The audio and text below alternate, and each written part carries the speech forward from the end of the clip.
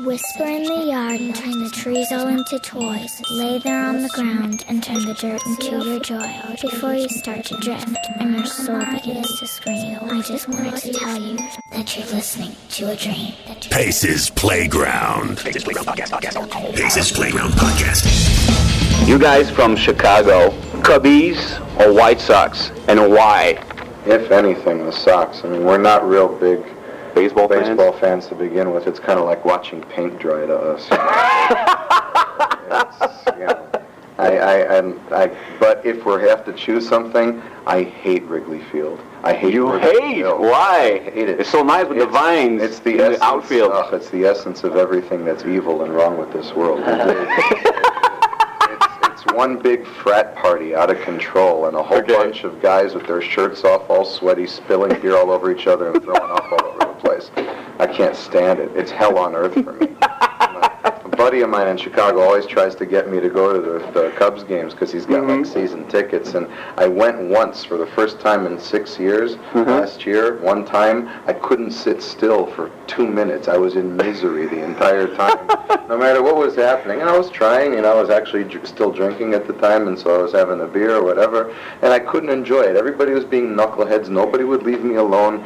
It was a big frat party, a bunch of idiots who can't wait till the seventh inning stretch where they sing "Take Me Out to the Ball Game" and piss themselves and throw up on each other. I can't stand it. I can feel that that's a big relief for you to say that. I'm like your psychologist in terms of baseball. I'll tell anybody this. I mean, look, that's just generally the way I feel about those kind of scenarios anyway. Like you go into any college bar, and the typical sports bar, college bar, a bunch of bullshit where you're in there for 5 minutes and you've already heard "Brown-Eyed Girl" and "American Pie" 10 times. It's like, I can't stand that environment, and that's, to me, is exactly what Wrigley Field symbolizes. Is the jock prep, Neanderthalish, like dumbass. You really hate baseball. I just can't stand that place in particular. The Sox are at least cool. At least the. Are you that intense on your hate of baseball? No. No? I don't give a shit about baseball. I'm a hockey fan.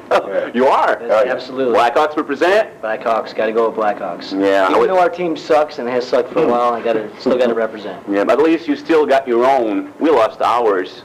That's true. 5-6 years ago. Yeah. And we're still crying about it. Colorado now, huh? Yeah. They won the Stanley Cup. Next year they left. That sucked. I had for you the lyrics from "Take Me Out to the Ball Game" to sing, but I guess you're going to shove it up my ass, right? Hell no. So take me out. No. Oh, yeah. Who's got the sexiest butt in the rock music industry? A. John Davis wearing a skirt on stage. B. Marilyn Manson wearing, nothing on stage. Or C. If he were in a rock band, Grimace, the purple fat McDonald's character, would have the sexiest butt. I would have to say none of the above. Maybe it's that girl from Lacuna Coil, but I haven't had a good enough look at her ass yet. Hey, looking for it? Who knows? What other females are in rock these days? They're actually sexy. Let's not talk about their asses, please. With all due respect. Lita Ford back in the day, but that's a little while ago, Yeah, Lita Ford had a hot ass back in the day. Yeah. When she was crawling on the floor, running to lick that ice cube. That's right. That was hot. I kiss her. Jada Pinkett, isn't she on my band? Yeah, but she doesn't count, dude. Why? Count because she's married to Will Smith? No, because it's not a rock band. And why is that? It's rap metal. Okay. And rap metal and rock doesn't mix. It's not the same thing. It's not the same thing. And I mean, all due respect, she's trying to do what she wants to do, and let her keep trying. And I like the smile. I don't know. Little sarcasm right there. I'm not a big fan of the band. I mean, to each their own. I'm not going to question a musician's integrity or what their justifications are for doing what they do, because passion is passion, and it's all good. But I personally don't really care for it. Have you seen a metal Headbanger's Journey, the documentary on metal, done by Canadian director? Yeah, we bought it. We actually bought it at the store the other day. We watched it on the bus. Yeah. Enjoyed it? Yeah, it was pretty good. It was all right. Not that much.